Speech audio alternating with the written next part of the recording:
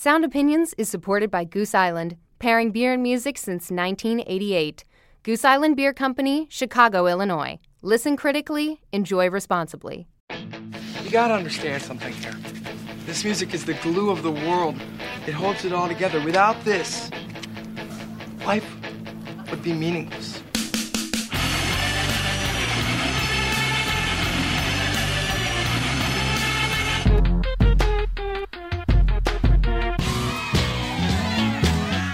What are you getting so crazy about? It's just music.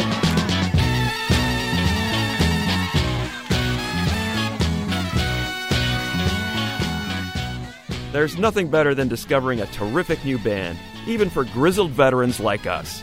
I'm Greg Cott of the Chicago Tribune. And I'm Jim DeRogatis from WBEZ in Columbia College. We dig up a batch of buried treasures to share and review the new album by singer-songwriter John Hiatt. That's coming up on Sound Opinions.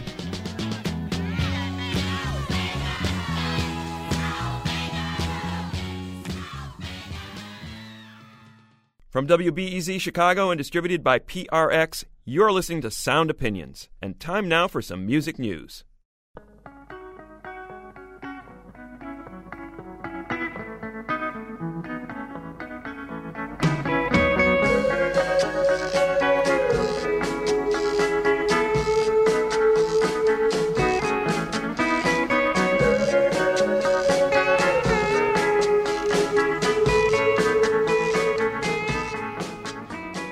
Jim, we're coming to the end of the summer concert season, and as longtime concert goers, we know that with the good comes the bad.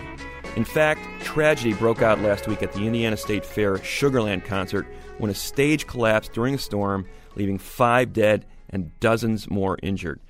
But many less extreme incidents are also caused by fans themselves. Everyone has heard stories about drinking, drugs, violence at shows, in general, really bad behavior. And they aren't just a bummer for the concert goers, but also for the artists themselves. They risk earning bad reputations and being banned from venues. So some acts are taking steps to control their crowds. We're talking about groups like OAR and Phish, who rely heavily on touring for their bread and butter. They've posted open letters to fans and recruited volunteers to keep the peace at their shows. Now, John Jurgensen recently wrote about this idea of the fan code of conduct in the Wall Street Journal, and he joins us now. John, tell us, how widespread is the idea of a code of conduct? Well, these guidelines about fan behavior, I think, are pretty limited in scope, as far as things that are put into writing. But among bands that have a certain reputation that their fans carry along with them, fans who have a reputation for partying and getting boisterous at the shows, I think the concerns about behavior are pretty widespread. The guidelines don't really have any teeth, though, right? It's just basically, please behave, don't screw things up for yourselves and for us. Yeah, it's not as if you sign a contract when you buy a ticket or anything. It's more like a guideline for behavior at these shows. And I think what they're really hoping is that once fans understand that the band members who they, worship and idolize feel strongly about this, that the fans will take it upon themselves to police themselves and police their fellow fans. You recognize in your piece, as these bands are recognizing, the fundamental fact that the person leading the group on stage is in control, even if it may not look that way, of 30, 40, 50, 60,000 people. What he or she does really can set the tone, right? Yeah, they set the tone and they address the audience directly. However, they are not that much in control of what happens outside the shows, and right. Often that's where the publicized problems happen. I think it's a source of real frustration for these bands that their name is besmirched or tainted when these kind of incidents happen, and yet there's not all that much they can really do. Right, so you have this weird problem for bands. No rock person, no artist of any kind wants to be seen as giving orders. In the last year of the Grateful Dead's touring existence with Jerry Garcia, they were beginning to have some real troubles at those concerts, and Garcia said to Dennis McNally, the longtime Dead manager, I don't want to give orders. And we've seen, Greg and I have seen everybody from Al Jorgensen of Ministry to Eddie Vedder do this sort of thing. Just say, hey, people, we all want to have a good time here. Be cool to each other. Don't do stupid things. But you got to do that in a way that doesn't sound like a kindergarten teacher, right? Exactly. I mean, it's the ultimate antithesis of being a rock star, right? But it gets to a certain point where they have to live in the real world. They have to do business.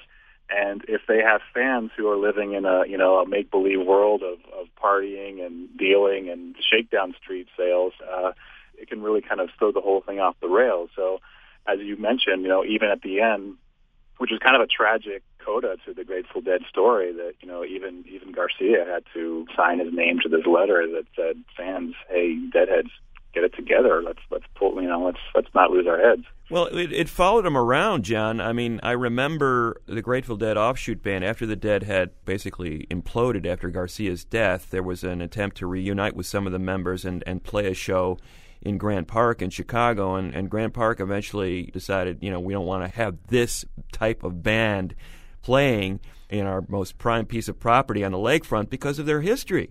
So their history came back and bit them and basically cost them a payday. You saw this a lot with hip-hop in the 80s and 90s, still going on to this day to a degree. Certain bands won't get booked because of an alleged history of violence or rowdy behavior or the kind of element that they may draw to the show. So what kind of bands are we seeing today where this is impacting their bottom line, their ability to make a living? I think you have kind of a dual track, especially with the jam bands, which is largely what I focused on in the story because, they have a lot of the partying issues. But there's kind of a parallel thing happening where a band like Phish, I think in the public eye, still has this reputation for, everyone's going to come in and there's going to be hundreds of arrests and, drug and alcohol sweeps. That's sort of the public perception and all the times the press perception. Meanwhile, promoters and venues have realized that Phish and to some extent Dave Matthews Band are some of the most well-run machines in the touring business. We're talking to John Jurgensen of the Wall Street Journal, who wrote a fascinating article called The Taming of the Fans about codes of conduct and the problems there. You hit also in the article a little bit on kind of the professionalization of the rave scene. We're beginning to see what used to be these spontaneous outdoor or warehouse dance parties becoming more like festivals like Lollapalooza or Coachella. Electric Daisy being the big example, and there was a 15-year-old girl who died there last year. What's happening in that world? I think it speaks to the professionalization of the concert industry in general. I mean, think about how it used to be years ago when you go to a concert, you wouldn't necessarily know if the band was showing up at, on stage at a certain time. Now everything you can pretty much expect that the set times that are announced are going to be stuck to, and, things run kind of like clockwork. And I think that definitely extends to the rave scene as well. Electric Daisy, as you mentioned, is definitely the kind of boogeyman of the rave culture. It's one thing to have kids go to the hospital for alcohol intake. It might be another thing when you have a death on your hands, as Electric Daisy has in a couple instances. You have a couple 100,000 people coming in, some of them taking ecstasy, and those odds are tough. Well, it's interesting because the comparison between, say, a sporting event, not just baseball, football, but look at NASCAR, where you're talking about tens of thousands of people, and you're responsible for their behavior in that event, but you can't control what they do before, can't control what they do after. I think a lot of these bigger events are able to continue to do what they do despite, maybe some not so pleasant behavior because there's a lot of money on the table. It's not the same with, say, a rave promoter. It's a scale of economy here, and I think it's isn't it really about money talks? Yeah, and you saw a little bit of that happening with Electric Daisy when they moved from they couldn't be held in Los Angeles because of the problems you were talking about, and they went to Las Vegas this year, and you had the mayor essentially welcoming them with open arms, saying basically, well, we can handle it, we're used to this kind of thing here. And that sort of typifies the idea that if you bring a lot of money and a lot of people into a town, and they know what to expect, I think you are going to be welcome. Every one of these markets has so many layers of bureaucracy, police authority, business interests being involved in these events that it's very opaque, and it varies from place to place in so many different ways. Some parking lots are owned by the state parks department. Some parking lots are owned by a private corporation, and some are owned by a city. So you never necessarily know who's going to be on the hook, whose jurisdiction it is. Also behind the scenes, who's going to be profiting off of it and who might be willing to look the other way. John, let me ask you a question that you didn't deal with. Years ago, I had written about the dilemma of concert security and crowd behavior. I had talked to the head of an insurance company, one of the biggest in America, who said, we would rather insure almost anything other than a concert. So as a result, a lot of concert promoters have to self-insure. Is that still the case today? I mean, because that really makes it difficult for anybody to ever get into the promotion business, and it edges out the few that are left struggling to do it. That is a contributing factor to this homogenization of the promoter scene. You look at a Live Nation who is mounting the lion's share of these big national tours. It's not just insurance, but they're also the ones paying these big guarantees to the artists. It's this kind of massive payouts that you have to write into your business plan that prevent anyone from really operating higher than a club and theater level. John Jurgensen is a reporter at the Wall Street Journal. John, thanks for talking with us. My pleasure. Anytime, guys.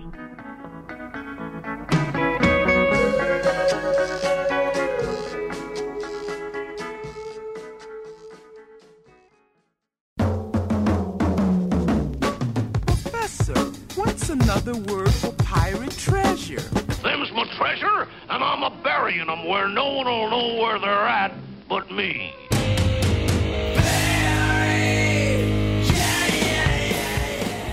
You're listening to Sound Opinions. I'm Jim DeRogatis. My partner is Greg Kot. And from time to time here on Sound Opinions, we like to do a show we call Buried Treasures, digging deep into that omnipresent milk crate full of releases on each of our desks, right, Greg? There's the stuff we have to write about because it's big and it's newsworthy. Then there are those records we're just dying to talk about and share with other people simply because we love them, even when many other people haven't heard of them yet.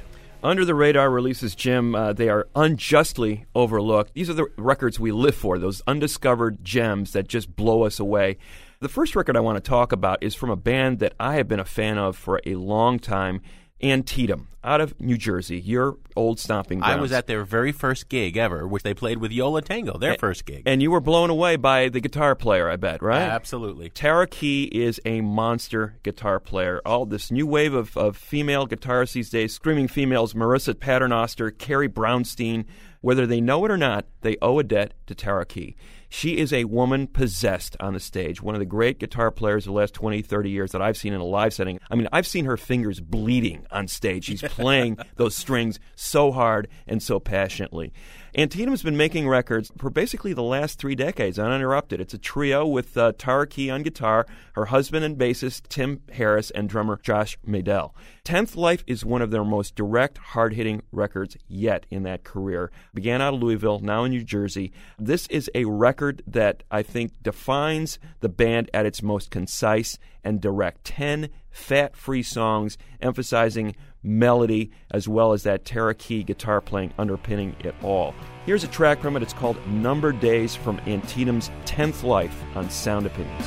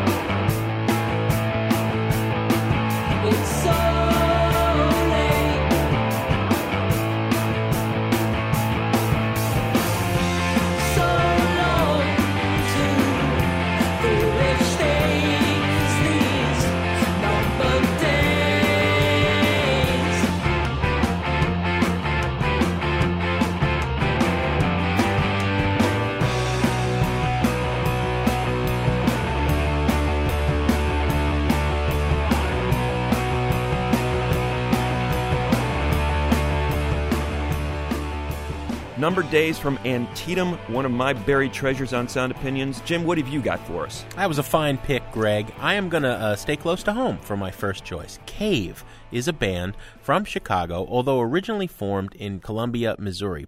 2 albums came out. 2 albums were fine. 2 albums were unexceptional. The third one knocks it out of the park. The band does everything right on this record.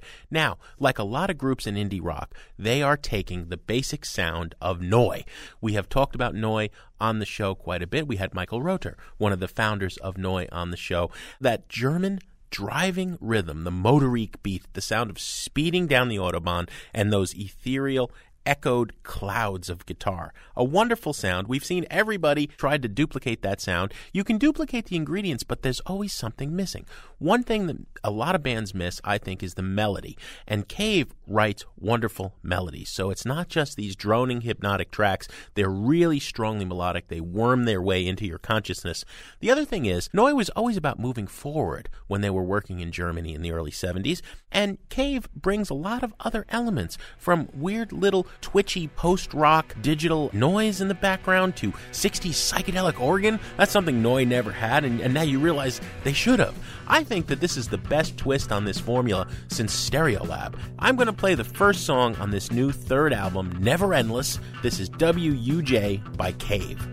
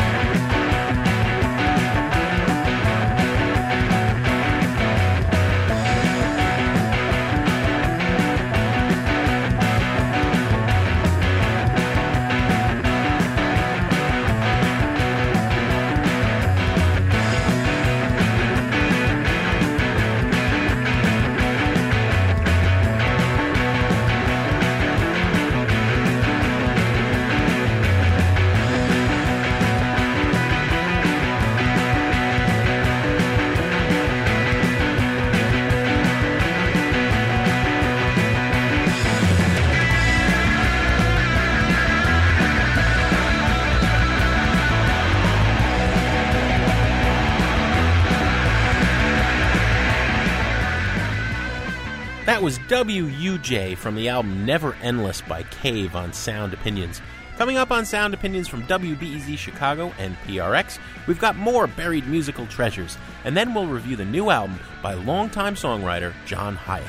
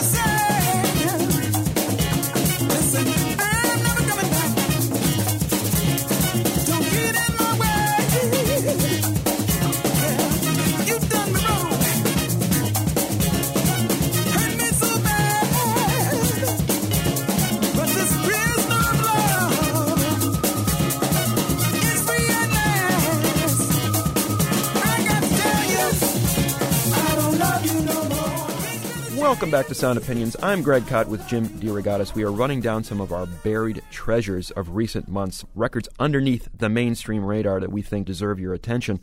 That is I Don't Love You No More from one of my buried treasures, a record called The Outsiders Are Back by Kings Go Forth, a Milwaukee group. Now, this record came out last year, but I've been looking for an opportunity to highlight it on the show, and I think what better time than Buried Treasures, because this group, again, doesn't play out much. So if you have an opportunity to see Kings Go Forth live, definitely go see it. A 10-piece multicultural band out of Milwaukee. Started out as kind of a studio project by Andy Noble, who had been playing in punk and ska bands in Milwaukee in the 80s.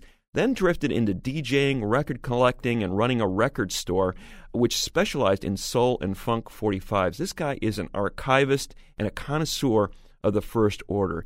He's kind of in that same pocket as the Numero Group out of Chicago, digging up these obscure soul 45s from the 60s, 70s, and highlighting the quality of that music. And he brings some of that into Kings Go Forth. The key to this band was his meeting the vocalist at his record store, one Black Wolf, a.k.a. Jesse Bilal.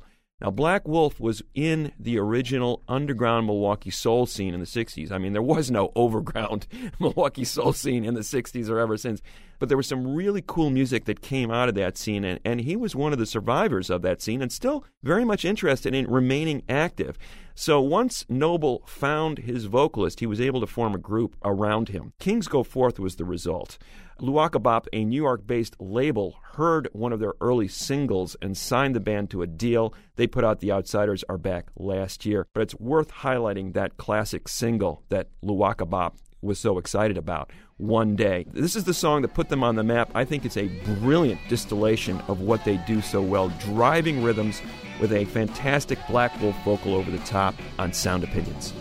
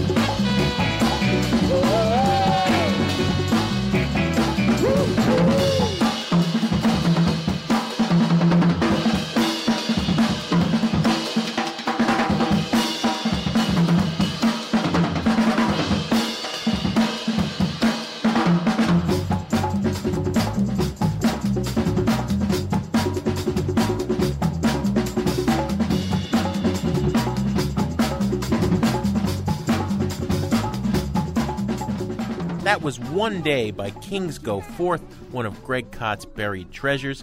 Greg, I'm going to go now to Shabazz Palaces, the first hip-hop act ever signed by Seattle's Sub Pop Records, and their debut album, Black Up, which is finally out after a couple of appetizers they've given us. This is a new act with a long pedigree. Ishmael Butler, better known as Butterfly, was a member of the groundbreaking hip-hop crew Diggable Planets. He also was the driving force in Cherry Wine, one of my favorite overlooked hip-hop groups from the last decade. I stand by that record. Now he's adopting another identity, Palisier Lazaro, okay? And there's very little information they're putting out about this band. They want it to remain a mystery, not a lot of interviews. It's a dark, sinister vibe. Who else is doing that and getting a lot of attention for it right now in hip-hop? Odd Future, okay? This kind of horror movie, gothic hip-hop musical backing.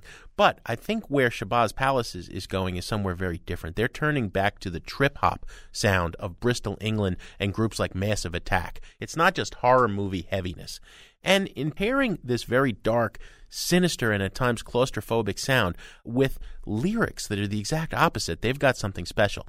There is a long tradition in African-American music of visionary musicians talking about space and the liberation that can be found there. I'm talking about Albert Ayler or Sun Ra or George Clinton. There's a lot of trippy sci-fi weirdness going on here. Butterfly is imagining in space there is no racism. We are all equal. We can reinvent ourselves and reinvent society. It's that kind of imagination that makes this Black Up album really special. Listen to what's going on in this track that I'm going to play, Recollections of the Wraith by Shabazz Palaces on Sound Opinions. One thing, clear some space out so we can space out. Clear some space out so we can space out. Clear some space out so we can space out. Clear some space out so we can space out.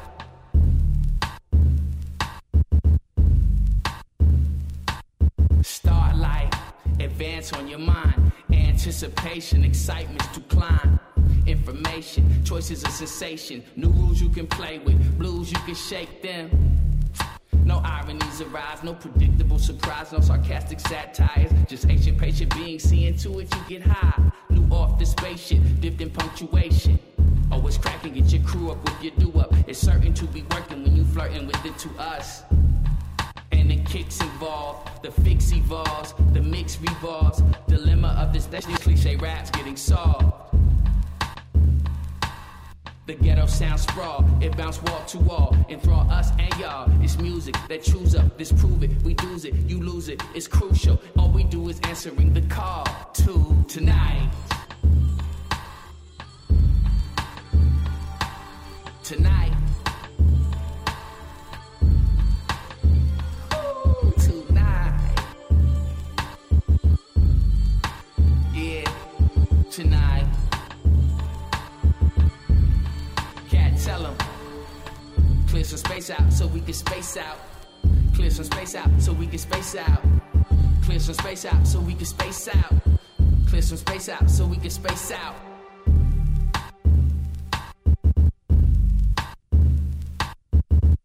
I push the wave belt for dark blue. Birds looking at me like, who are you? Cat hat tilted. Off my jewels with stars too thin. Every word come out my mouth just sparkles up. Again, I wish you would.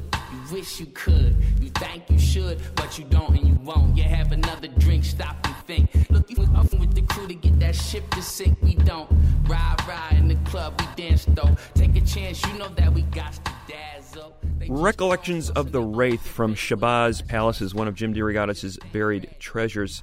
Good choice, Jim. I'm going to go to a Chicago band next, 11th Dream Day, that I have loved for many, many years.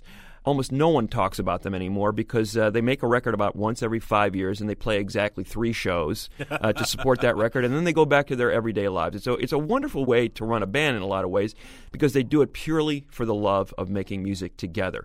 Now, they're all involved in other musical projects. It's not that they're not busy. Guitarist Rick Rizzo has got his own solo projects. He's a school teacher in Chicago by day. Janet Bean is in a number of other bands, including Freakwater. The bass player, Doug McCombs, is in Tortoise. So they do a lot of things besides 11th Dream Day. But every few years they get together and make an 11th Dream Day record, and it's often quite great. The new one, I think, is as good as anything they've done since the very earliest days of the band. It's called Riot Now. And the song I'm going to highlight is Satellite. It features one of the newer members of the band. The core trio of Rizzo, Bean, and McCombs has been together since the 80s. Mark Greenberg, who has been in various bands over the years, has become a mainstay of the band as well recently, and his synthesizer playing is a real key to this track. When I hear it, Jim, I'm thinking of Per Ubu and Alan Ravenstein and some of those eerie soundscapes that he would give to those early Ubu records. The combination of Rizzo's guitar and Greenberg's synthesizer, and then Janet Bean's manic drumming. She doesn't do a lot of drumming. Every 5 years she comes and drums the hell out of 11th Dream Day records, and she does that here as well. It's Satellite from 11th Dream Day on Sound Opinions.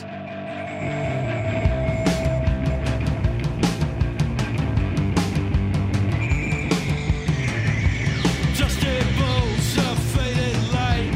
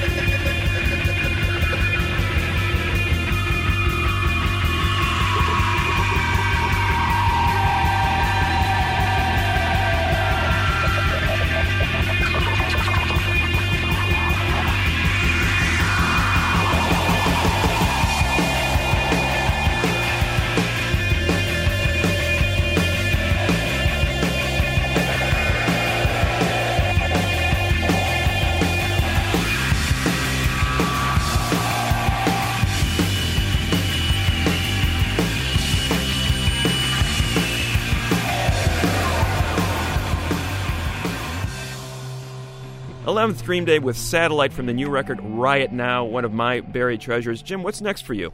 Greg, I'm going to chill things out a bit. In fact, I'm going to go to the genre known as chillwave. I am not a huge fan of this, but I think that Washed Out is a prime example of what this genre can be at its very best.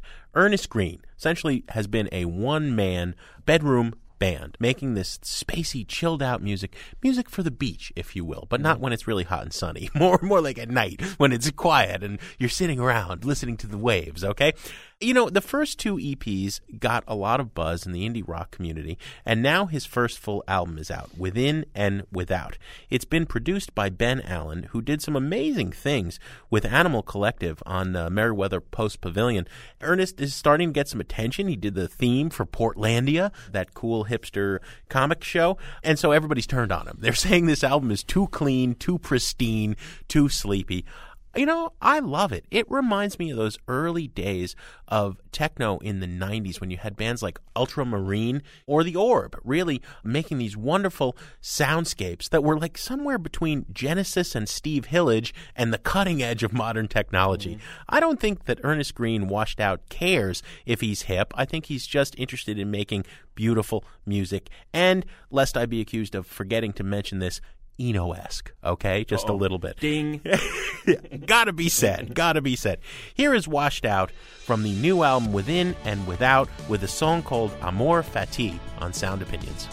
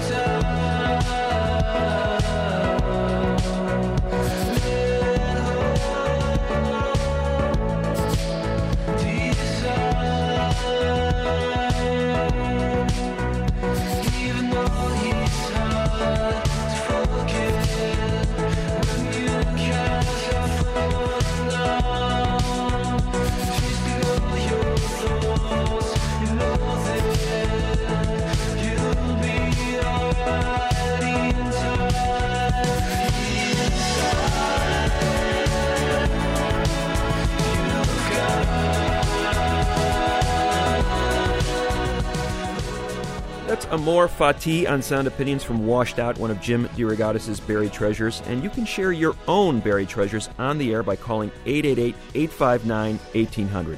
You can also email us at interact@soundopinions.org or talk to us on Facebook and Twitter. We're going to be back with our final undiscovered gems, and then from the new to the veteran. We're going to review the latest from John Hiatt. That's in a minute on Sound Opinions from WBEZ Chicago and distributed by PRX.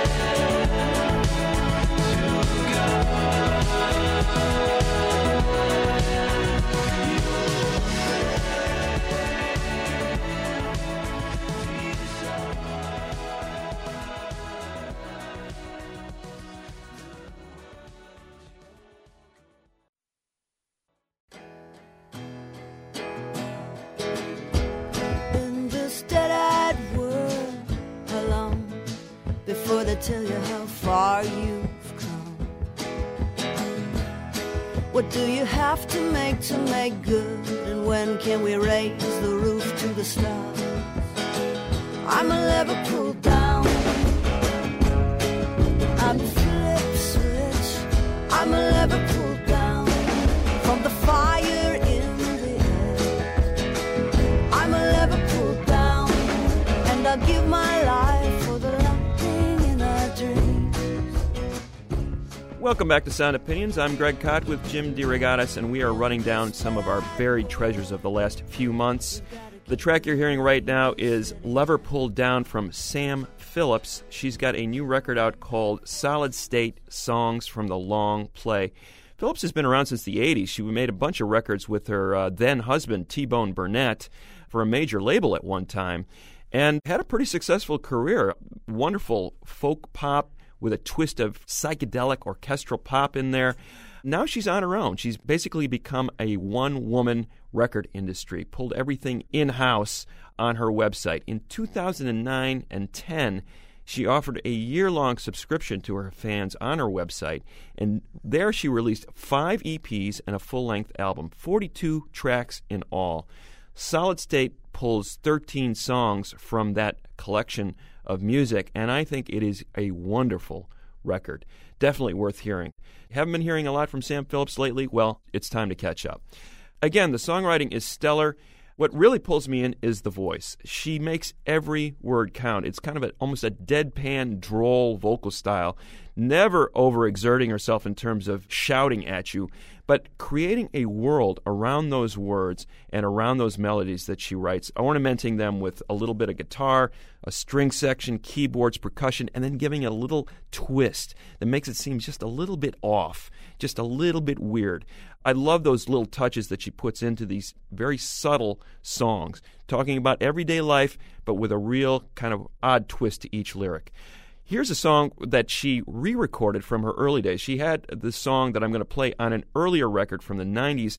Now she's giving it more of an Eastern, almost mystical vibe on Solid State. It's called Lying. It's from Sam Phillips on Sound Opinions.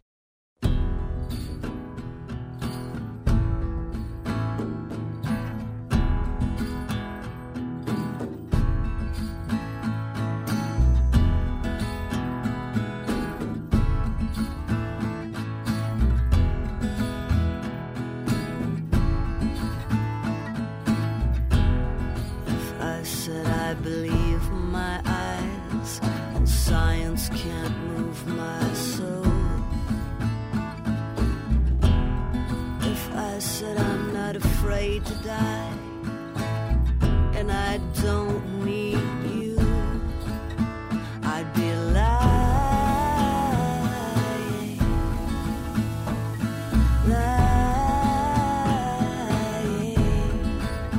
I'd be lying.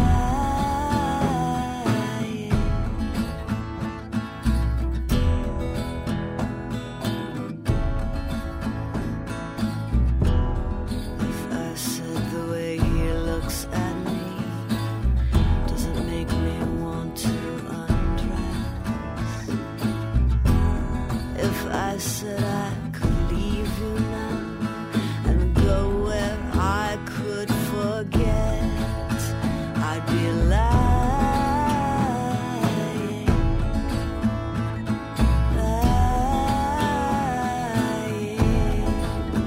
I'd be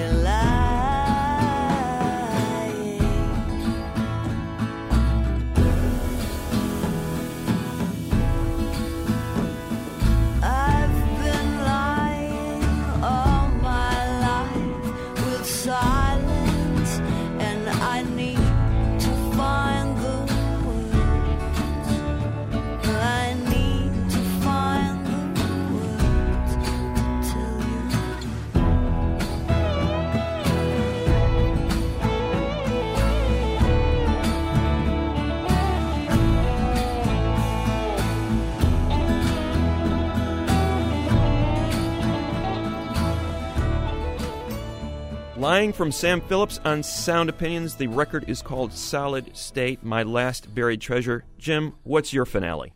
Greg, I'm going to close out with the record Goodbye Bread by Ty Siegel.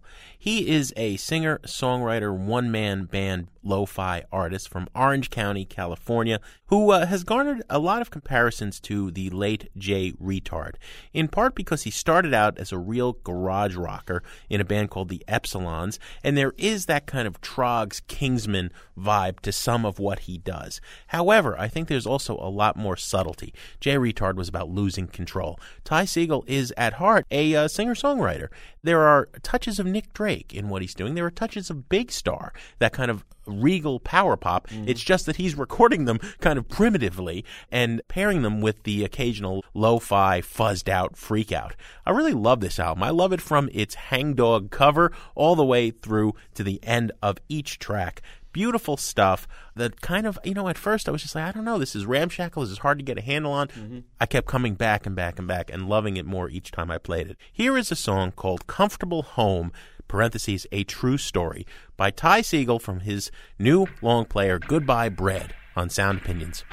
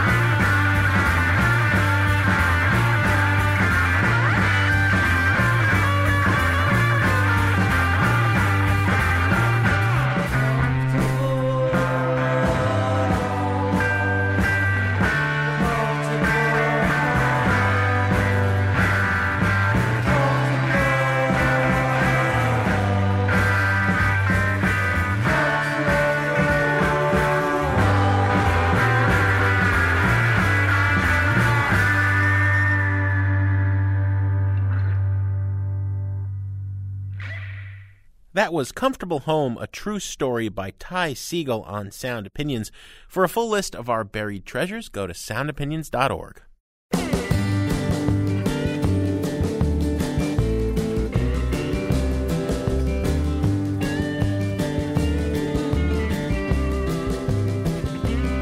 I've been riding on this train, drinking whiskey for the pain. Just another good old boy going home. And every town I see seems to take a part of me. That's a price that you pay when you're wrong. That's Train to Birmingham from John Hiatt, his latest album, Dirty Jeans and Mudslide Hymns, his 20th studio album, and 7th studio album since 2000. He's been pretty prolific lately compared to the rest of his career. Hiatt, Indiana-born singer-songwriter, been going strong since the 70s. Really took a while for him to develop his voice. He started out playing rock and roll, kind of in a bar band setting, positioned himself as sort of a new wave artist in the late 70s, early 80s, sort of the angry young man answer from North America to England's Graham Parker and Elvis Costello.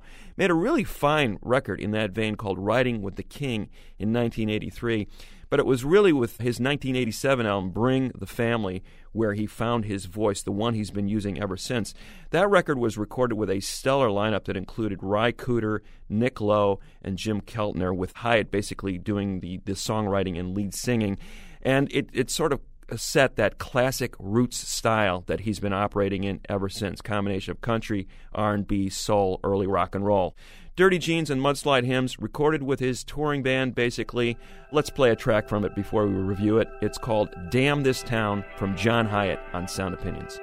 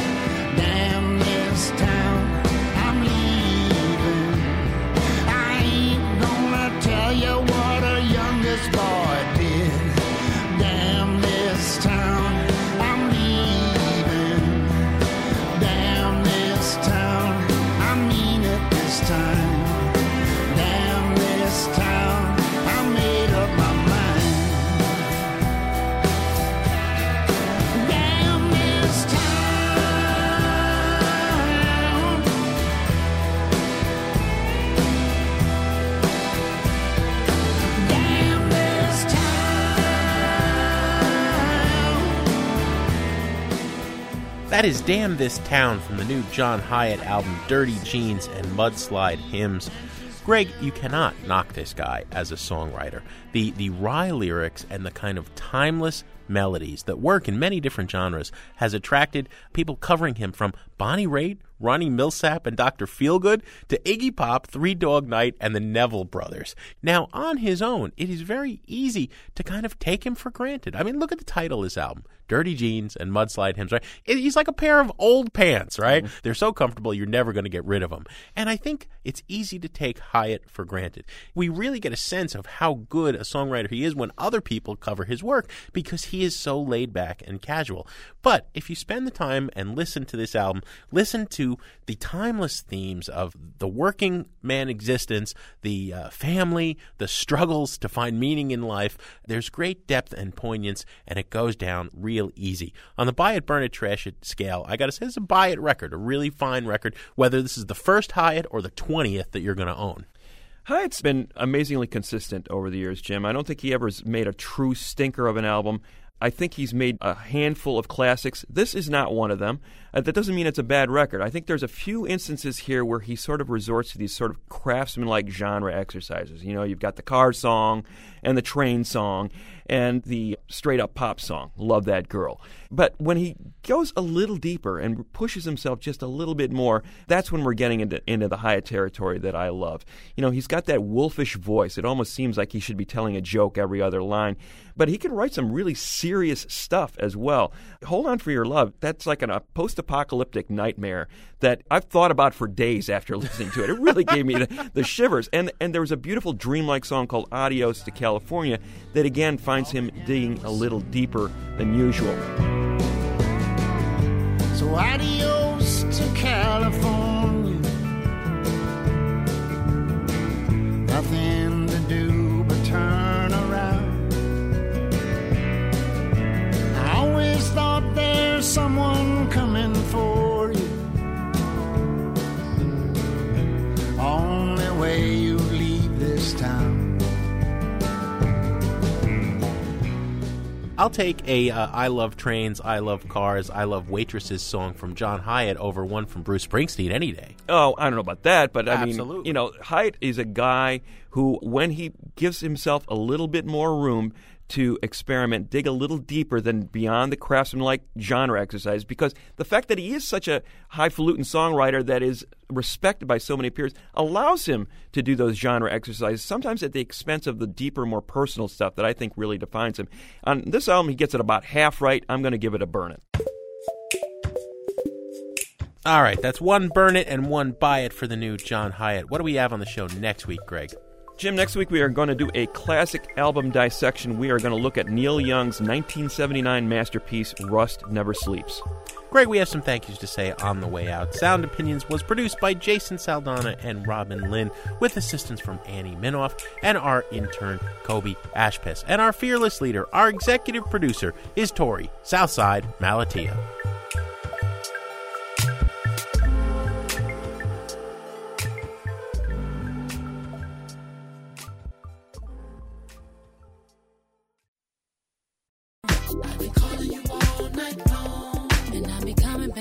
With the downtown, 'cause you're not picking up the phone. My car just selling you home, and still I sit here alone. Boy, you got me wondering where you at, where you going, and where you been. On Sound Opinions, everyone's a critic. So give us a call on our hotline, 888-859-1800. New messages. Hi, this is Andy Dare. Really loving the new album by Jay-Z and Kanye West, Watch the Throne. No, a lot of people want to hate on the fact that they are so braggadocious and multi-millionaires and really have the greatest lives ever, but they also back it up with great music, really attention to details and all the beats. Kanye's working with people like Pete Rock, Q-Tip, all these guys know what they're doing, and they wouldn't put a turkey on the disc there. So I think you should definitely check it out if you like urban music at all. Don't really read the headlines. That doesn't really matter. All that matters in the end of the day is if it's a good record or not. And I give it 4 Andy's out of 5. So thanks, Greg and Jim. Love the show. This is Andy Dare signing off. Bye. Lift off, taking my coat off. Showing my tattoos. I'm such a show off. Huh. I feel the pain and then roll off. I got the whole city, they about to go off. How many niggas with me up and in the how many people wanna roll on me now? Like you know right now, you know me by now. Know me by now. Hi, this is Ted calling from Chicago. I heard your show. I believe it was from the Once soundtrack where you had a duet, male and female, and wow, it kind of blew me away, just their emotion. Take this St. Kimball and pour it home. We've still got time. Juxtapose that with Lollapalooza, the Foo Fighters screaming into the microphone, just not so musically. I don't know, given that the market's down 600 points, I think if the Foo Fighters had stock, I would be a seller at this point. Thanks for all of your great shows.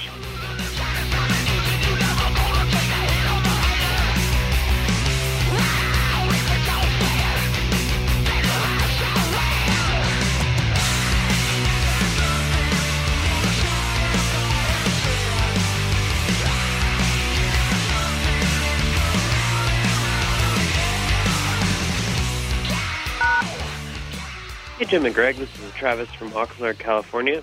Your promo mentioned call in with a band that maybe you thought was, worth recommending to your audience, and got me thinking about this band from Ventura, California called Franklin for Short. They have this sort of psychedelic Southern California beach rock sound. They had a great record called Dark Cloud. A great song off of it would be Electric Blanket.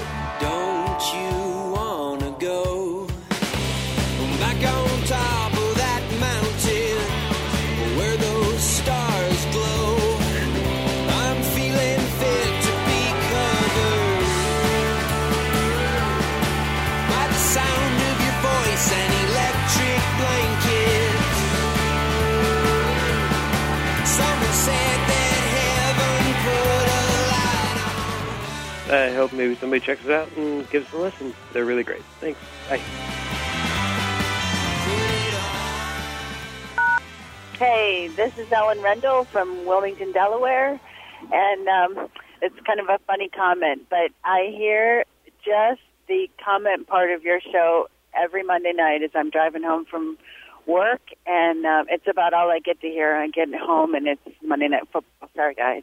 And I just want to tell you that I enjoy that you put them on so much. I love to hear what people have to say, and that you are willing to share all the criticism that you get. Some people slam you, but it's always good, and thanks so much. Bye. It's plain to see you're honest can be, and that you can't be right. If you're wrong, you must admit that you are wrong. No more messages. To share your opinions on Sound Opinions, call 888-859-1800. We'll be back next week on Sound Opinions from WBEZ Chicago and distributed by PRX.